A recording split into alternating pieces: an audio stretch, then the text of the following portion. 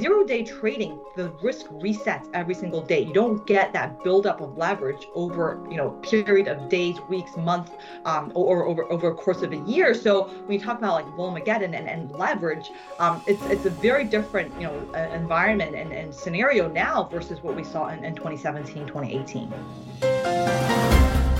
You're listening to IBKR Podcasts. Find more conversations at ibkrpodcasts.com.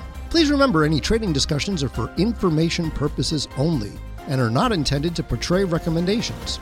Please listen to further disclosures at the end of today's episode. Now, welcome to our show. Hi, everybody. Welcome to the latest edition of IBKR Podcasts. I'm your host today, Steve Sosnick, Chief Strategist here at Interactive Brokers, and I'm thrilled to have as my guest today, return guest, Mandy Zhu, Head of Derivatives Market Intelligence at the SIBO. Hi, Mandy. How are you? Hey, Steve. Thanks for having me back on. It's my pleasure. I enjoyed our conversation so much last time that I'm glad we were able to do this again. Yeah, likewise here. Yeah, exactly. Well, let's just jump right into it. When we look at markets, the bond market is saying one thing, particularly in terms of volatility. The stock market is saying something else. When we look at something like the MOVE index, that's definitely getting more elevated in recent sessions. By the way, just so everybody knows, we're taping this on Thursday afternoon, December 7th, in case you're listening to this later on. But since the start of December, we've seen the MOVE index really leap higher while VIX just remains in the doldrums. I'd love to hear your thoughts on that, Mandy. That's a great question. And I think, especially coming off of a month like November, where, everything kind of rallied together. We had this historic rally in bonds and equities and in credit across asset classes. The divergence we're actually seeing in the volatility markets of these various asset classes, I think is very interesting, right? So like, as you pointed out, on one hand, we have equity, and I would also put credit in the same camp where volatility has just completely collapsed, right? VIX went from, the mid-20s in October to a low of 12. Same with credit volatility. If we look at our, credit VIX indices, investment grade VIX IG, as well as high yield VIX HY index, both fell by over 50% in November. So those two asset classes clearly kind of in the more bullish camp in terms of what they're pricing for risk.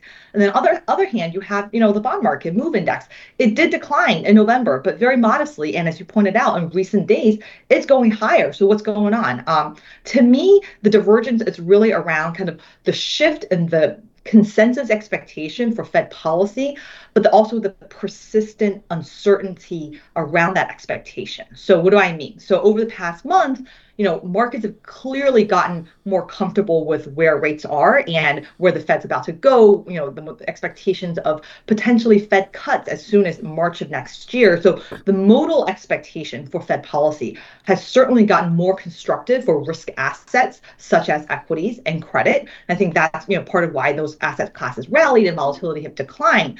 But, the uncertainty band, right, around that expectation is as wide as it has ever been. Yes, we can definitely see a situation where we're headed for a soft landing. The Fed starts to cut rates if inflation remains low. But there's, also a scenario where inflation, core inflation starts picking up higher, or, if growth actually falls even more, right, the Fed could cut even more severely. So that uncertainty band around Fed policy and the path of policy rates is extremely wide. And that is what is driving interest rate volatility, higher and why it has remained extremely elevated throughout this rally. So to me, that divergence is significant in that sense. It tells you there's still a lot of uncertainty regarding Fed policy. But the other divergence I want to highlight, maybe that's a little bit fly under the radar, is also what we're seeing in the commodities market with oil, right? And, one asset class notably that didn't participate in the rally in November is oil prices actually fell, and oil volatility remained very sticky during that period and did not participate in the decline that we saw in equity and credit volatility. Yes, part of the decline in oil prices you can potentially attribute to, dissipating geopolitical risk, supply issues. But I would say, oil prices near 1 year low signals concerns around the growth picture, the outlook for growth. And you contrast that again with equities and, the rally that we saw in November, very much led by cyclical stocks, right? Small caps, outpacing large caps, value outpacing growth, cyclical stocks outpacing defensive. That's very much an equity market that is positioning for a pickup in economic growth rather than potential downside concerns. So to me, these divergences, in asset class volatility, asset class performance, really just kind of highlights, still the very elevated uncertainty around the macro outlook. There are times I wish we disagreed more because, I'm sitting there nodding my head. Obviously, the listeners can't see that. But my thesis has been, and I wrote about this over the last few days, is that the bond market and the short-term fixed income expectations are reflecting probably a hard landing. Since the last Fed meeting, so I did this from November 2nd, the day after the Fed meeting, the last FOMC meeting, we've pushed up expectations for rate cuts by 2 months, from June to March. Mm-hmm. We're about 75% in June before, now about 75% in March now. And we've come from 3 cuts in 2024 to 5 cuts in 2024. That is not a soft landing. That's right. A pretty hard landing. Stocks seem to be, ignoring this prospect. And as you say, when you see like the Russell taking off, which are the most economically sensitive stocks of them all, it comes down to, are stocks just sort of, one of the questions I asked basically is, has the stock market front run Santa Claus? They're just so content with what's happened before that they're really willing to overlook some of the quote the known unknowns, including we're taping this before the payrolls numbers and the FOMC meeting. And I'm looking at something like VIX 9D, which obviously you're familiar with, and I'll let you explain it better than me as the SIBO representative. But even the 9-day volatility expectations, as opposed to the 30 days incorporated in the main VIX product, are not really showing much concern ahead of these events. Yeah, I think, to your point, I think short-dated volatility, whether you look at 1 month, 1 day, 9 day, you pick your tenor. Those volatilities have clearly fallen. I think they've fallen because, we're not going to know this whole soft landing versus recession, hard landing. The outcome is not going to be clear anytime soon, right? It's going to be sometime next year where we're going to look back and say, okay, yes, this is one way or the other. And that's why actually the part of the volatility curve that it is reflecting more risk, it's longer dated tenors, not shorter dated. So, VIX 1 day, 9 day, 1 month, all the short dated tenors have fallen. But if you look at 1 year implied volatility, in the S&P, right, that spread relative to, say, the VIX, it's near the highs. So that tells you people are still, concerned over the longer term outlook. And it's just not being reflected in a short dated measure such as the VIX. But one thing I do want to kind of maybe touch on, you talk about the kind of the rally that we've seen in November. I do think part of it is positioning related. Yeah, yes, part of it is fundamental, right? Like the better than expected inflation numbers, the Fed speak, the Fed meetings, they've all kind of shifted the fundamental picture and the narrative quite a bit. But also positioning is a big part, and investors, I think, the consensus expectation coming to the fall was so bearish, right? And that's why markets, I think, really had a hard time selling off in September, October. It was, the volatility was not on the downside. It was in the rally in November that we saw the sharp moves to the upside. That tells you the pain points is really markets going higher. And you saw that also in the derivatives market. Option volumes picked up in November. And I think CPI day, we had a record single day volume in S&P, 4.4 million contracts. It was dominated by the calls, right? And particularly longer dated calls expiring year end, December expiry. That tells you people were really managing their risks and adjusting their portfolios very dynamically and really concerned about hedging that right tail. Institutional investors have underperformed all year, right? Would not position for this rally, kind of sharp rally going to year end. We're scrambling for those upside calls. And you can see it also in, for example, like S&P put call ratio falling to a 1 year low in November. And also, various measures of skew in S&P and Russell all flattening to the lows tells you really that the scramble is really for that upside exposure because people were not positioned that way. I think it was sort of, I think I referred to it as weaponized FOMO. The thing is, if you're an individual investor listening in on this, FOMO is really greed, actually, because you're not really, your fear of missing out is really just, the greed aspect of it, or your idea of missing a move, and that's regrets. But if you're an institutional investor, FOMO is real, and it is fear, because you Hmm. can't afford, no institutional investor Right. wants to go into year end by underperforming his or her benchmark, or by being in the lowest decile, quartile, whatever.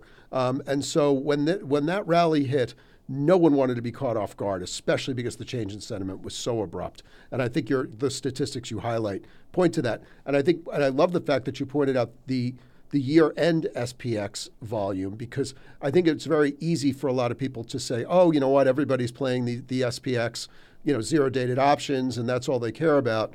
But that's the fact that you saw high volumes going into year-end told us that's institutionals. That's institutional. That's institutional investors needing at least some upside coverage, and needing it in a hurry.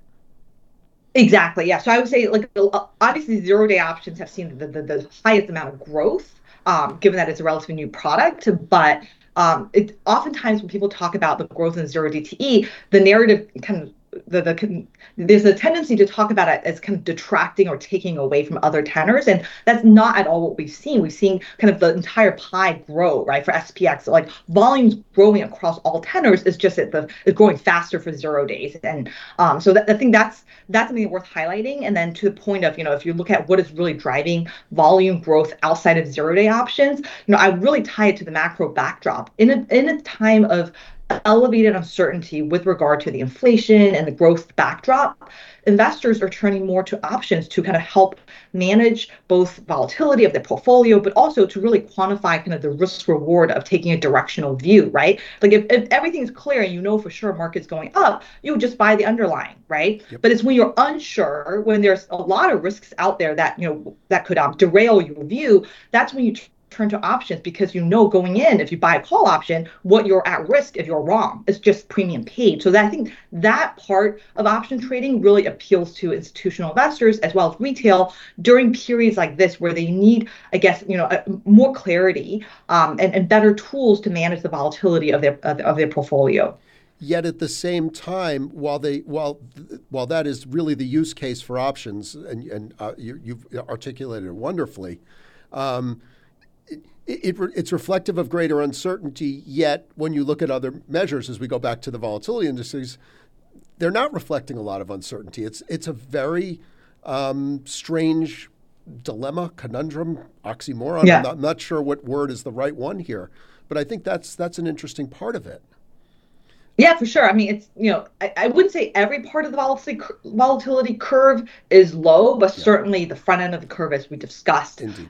the lack of demand, or the lack of pricing for downside risk in the near term certainly stands out right now, in terms of what is being priced in. And excuse me, and without going down too deep down the zero DT rabbit hole, because I think you and I could have a higher level discussion than that. It's interesting. One thing I just want to point out to the listeners is, I focus a lot on the popularity of the SPX index option itself, because what I love about that, and I was on a panel with your colleague Henry Schwartz, Mandy, where we discussed Yeah. the same thing, and the question came up: why is everybody so in love with SPX all of a sudden? And I love the fact that all types of option traders, investors, have woken up to the benefits of cash settled options. That you go home, you don't have to worry about assignment risk, you don't have to worry about pin risk. You're just, money changes hands, and as long as you're well capitalized enough and your brokerage firm has done a good enough job maintaining your margins. That's it. You just settle up at the end of the day and count your winnings or your losses as need be. Yeah. Am I putting words in your mouth, or because that You're was preaching to the choir for sure. I mean, okay. that's definitely a huge benefit to trading index options. And I think, when we talk about, obviously a popular question that we get is, will we see zero DT options on other underlyings? I think, the assignment risk, the settlement risk around, physically settled, options, that's going to be something that people, need to figure out in order for it to really broaden out. But specifically with, cash settled 0 day option trading, one of the things, I like to emphasize, especially when people talk about concerns around, zero DTE trading, Volmageddon. I think we've gotten past that concern. I think at this point, people understand zero DTE options enough to realize that is an overblown headline. But, one of the things that, I do push back on is that unlike what we saw in 2017, going into 2018 Volmageddon, where a period of very low volatility let all these inverse VIX ETFs really build up leverage. 0 day trading, the risk resets every single day. You don't get that buildup of leverage over period of days, weeks, months, or over a course of a year. So when you talk about like Volmageddon and leverage, it's a very different environment and scenario now versus what we saw in 2017, 2018. I do feel bad for the third panelist on that panel because he was one of the guys who threw out the Volmageddon argument, and Henry and I kind of basically said back to him what you just said is, history rhymes, it doesn't repeat, and I don't see my you're not going to like this analogy, your colleagues aren't going to like the analogy, but I said that in the very beginning was that zero DTE options, it was really the casinos open more tables. And I know you do not have to do not comment on that because I don't want to get you in trouble. But basically, there were no new games invented. It was, they just opened a lot more $5 blackjack tables, so to speak, instead of inventing some game where no one knew the risks and no one knew the outcomes. I don't want to go too deep down the zero DT, place because you and I could talk about other stuff beyond that. So I would say for people who are using options to speculate, certainly that analogy, is fitting. But I would say, and this is something that we've been trying to hammer home, is that the activity that we're seeing in zero DTE is actually very diverse and very balanced. And that's because there are different use cases, of diversity of use cases for 0 day options. There are people buying it to speculate. There are people buying these options to hedge, right? Either event risk, overnight risk, intraday risk. But also there are a lot of people who are selling these options, right, for income, for yield. So because it's so balanced, because it's not just speculators, right? Speculators, hedgers, momentum chasers, reversion, people playing for reversion, because it's so diverse, at the end of the day, when we look at like the net risk across different strikes of these 0 day options, it is extremely balanced. And I think that's why, a lot of the headlines are overblown because they assume that the notional volume, the notional risk is what you should be looking at when it's the net. And they assume that all the activity is one direction, which leaves, market makers obviously exposed on the other side, when in reality, the activity is actually very balanced. Agreed.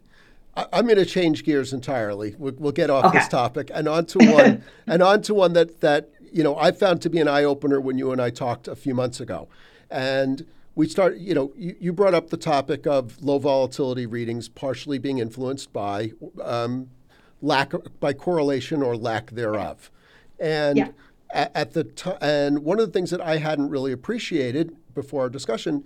I knew the mathematics of it, and for those listening in who didn't hear the first time, simple thing being if you have an index and half the stocks go up and half the stocks go down, when you calculate the index, it didn't move, oversimplifying greatly. And if you have high correlation and they're all moving in the same direction one way or the other, that's higher, that increases the volatility, oversimplifying. But I really wasn't aware of the various indices that the SIBO had in its suite. COR1M being my favorite because it's the same tenor as VIX. But you teased at the time that you had some new stuff in the works. And sure enough, like a week or two later, you guys introduced DSPX. And so what I would like to do is for you to sort of compare and contrast the various correlation and dispersion indices that you have in your product suite. Yeah, sure. So maybe before I can compare the two, let me just quickly go over what is dispersion and what is correlation, right? Because they are related but different concepts. So dispersion at its core kind of measures how stocks are moving relative to each other. So you can think of it as like a measure of idiosyncratic or fundamental risk in the market. And I would say particularly if you are a equity long short investor or a stock picker. Dispersion is something that you want to track because it measures how much stock picking alpha there is to be had, right? In a high dispersion environment where there's a lot of differentiation between stocks, right? A big spread between best performing versus worst performing stock, that's when it's most attractive to be a stock picker, when there's, the big movements and between winners and your losers. Whereas in a low dispersion environment where there's not much differentiation, well, you might as well be a passive index investor in that scenario, right? Because there's not much alpha to be generated from stock picking. So dispersion is an absolute measure of how kind of stocks are moving relative to each other. Correlation, on the other hand, is a relative measure of kind of how stocks are moving, but it's relative in that it doesn't really measure the magnitude. So that's where stocks could all be moving, could be all be selling off today, but it matters how much the individual stocks are moving, right, relative to each other. So you can definitely have situation. I think that's where people kind of get a little bit confused, is that conceptually you think dispersion and correlation are inverse of each other, right? High correlation must mean low dispersion, vice versa. But actually, there are often times where you get high correlation, high dispersion, and high VIX. So that's, for example, as what we saw in March of 2020.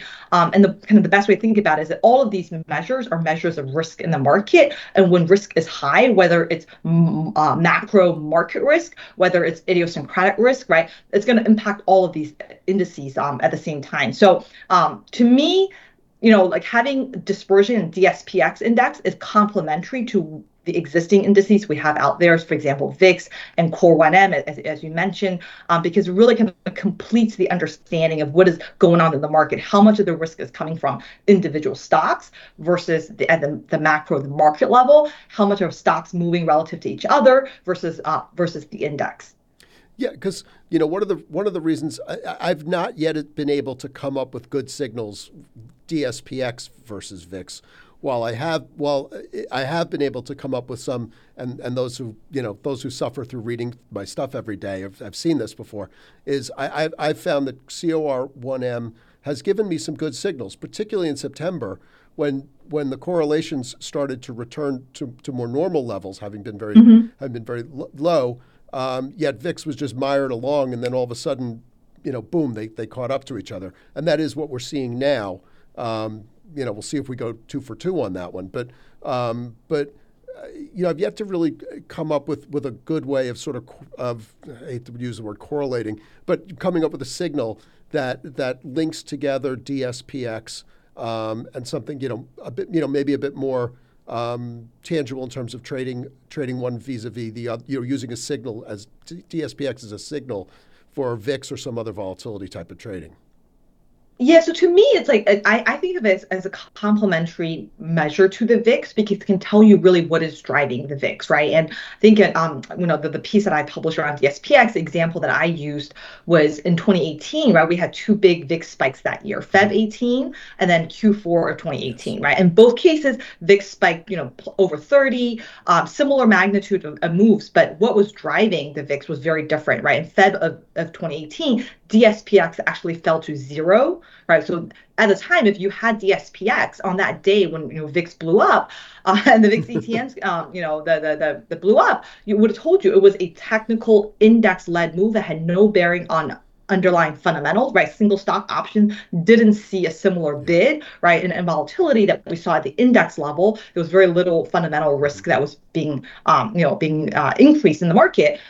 Whereas in Q4 of 2018, it was, dispersion actually, DSPX actually started rising before the VIX, and it was going, it was rising alongside the VIX. That was a period where the VIX was going higher because of increasing fundamental uncertainty with the market. With, I think at the time it was, Trump trade wars. There was, Powell monetary policy uncertainty. I think it was a lot more hawkish than people expected. There was, angst around earnings. Q4 earnings that year was, particularly bad, or there was a lot of uncertainty around that. So that was very much a fundamentally driven market sell-off, whereas kind of Feb 18 was a technical index-led move, and having DSPX alongside the VIX would have been able to kind of discern the two much better. And one of the things I think what's interesting that's been going on recently is that VIX has fallen a lot and DSPX, relatively speaking, has been more elevated. Now, it fell a lot in November, partly due to seasonality issues. But I would say overall, if you look at the average, kind of over the past couple of months, DSPX has been a lot more elevated than the VIX, and this has kind of been true for the past 18 months. And it's really a reflection of the fact that a lot of the macro risks that we're talking about are having disproportionate impact at the sector.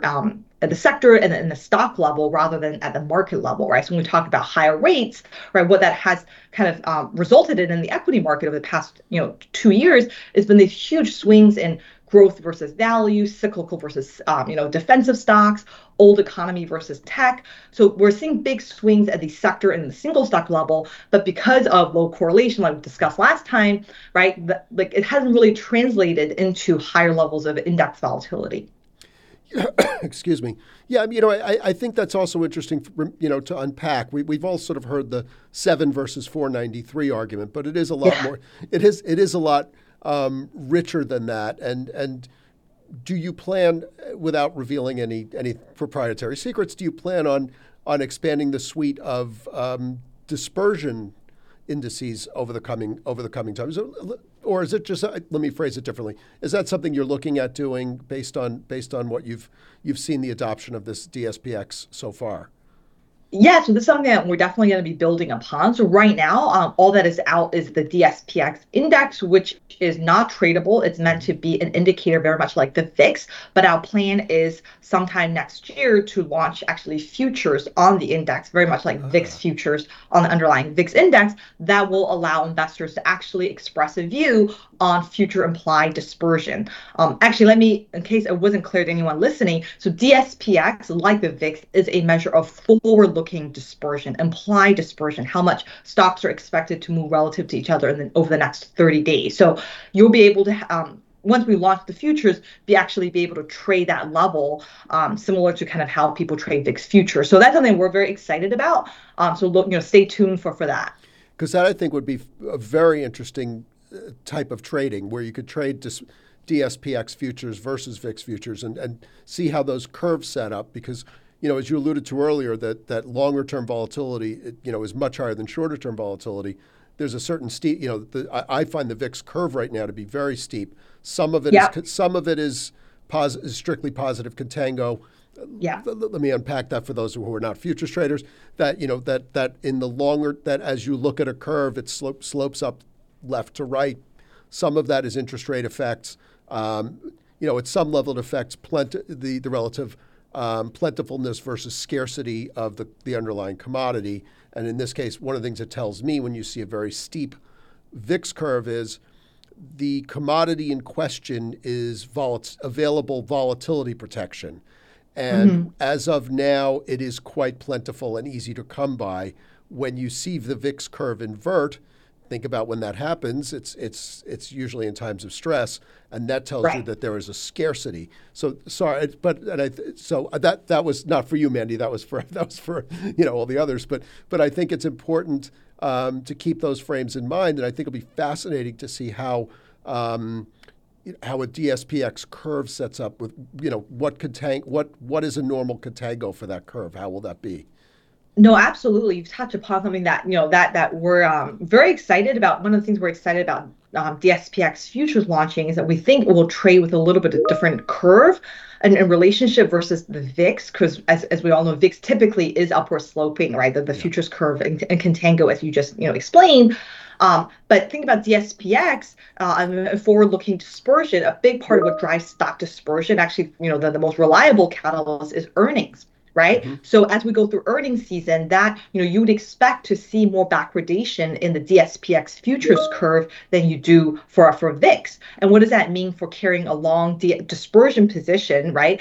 Versus, a long vol VIX position? It should be, when it's in backwardations, obviously the carry cost is a lot lower. So, there are definitely, I think, going to be a lot of nuances between DSPX future trading versus VIX trading. And that's something we're very excited about for next year. Well, I think we've just set up a time frame for our next discussion if we don't do it sooner, because Yeah. I can't wait to have it then. I'm just sort of getting the thing on my screen that we've blown through the time that we've had allotted to us, which I think is great because it means you and I have just been chatting away. And as I've said, I enjoy our conversations immensely. So I think unless you have anything else to add, Mandy, I think we're going to wrap it up here. And again, I want to thank everybody for listening. My guest today has been Mandy Zhu, Head of Derivatives Market Intelligence at SIBO. I am Steve Sosnick, Chief Strategist here at Interactive Brokers. You could find all our podcasts at ibkrpodcast.com and on your favorite podcast source, whether all the usual suspects. And we hope to see you soon. And Mandy, what a pleasure talking to you as always. Thanks, Steve. Take care, everybody. Bye-bye. Thanks for listening to IBKR Podcasts. As always, we have more episodes at ibkrpodcasts.com. And if you're interested in learning more about Interactive Brokers, visit ibkr.com. We offer more trading education material, such as webinars at ibkrwebinars.com, financial and economic commentary at tradersinsight.news, market-related courses at tradersacademy.online, and quant-related articles at ibkrquant.com. The analysis in this material is provided for information only and is not and should not be construed as an offer to sell or the solicitation of an offer to buy any security. To the extent that this material discusses general market activity, industry or sector trends, or other broad-based economic or political conditions, it should not be construed as research or investment advice. To the extent that it includes references to specific securities, commodities, currencies, or other instruments, those references do not constitute a recommendation by IBKR to buy, sell, or hold such investments. The material does not and is not intended to take into account the particular financial conditions, investment objectives, or requirements of individual customers. Before acting on this material, you should consider whether it is suitable for your particular circumstances and, as necessary, seek professional advice. Futures are not suitable for all investors. The amount you may lose may be greater than your initial investment. Before trading futures, please read the CFTC risk disclosure. A copy and additional information are available at ibkr.com. Options involve risk and are not suitable for all investors. For more information, read the characteristics and risks of standardized options, or ODD, which may be accessed through the link found in the show's notes or podcast description page. Complex or leveraged exchange-traded products are complicated instruments that should only be used by sophisticated investors who fully understand the terms, investment strategy, and risks associated with the products. Learn more about the risk through the link found in the show's notes or podcast description page.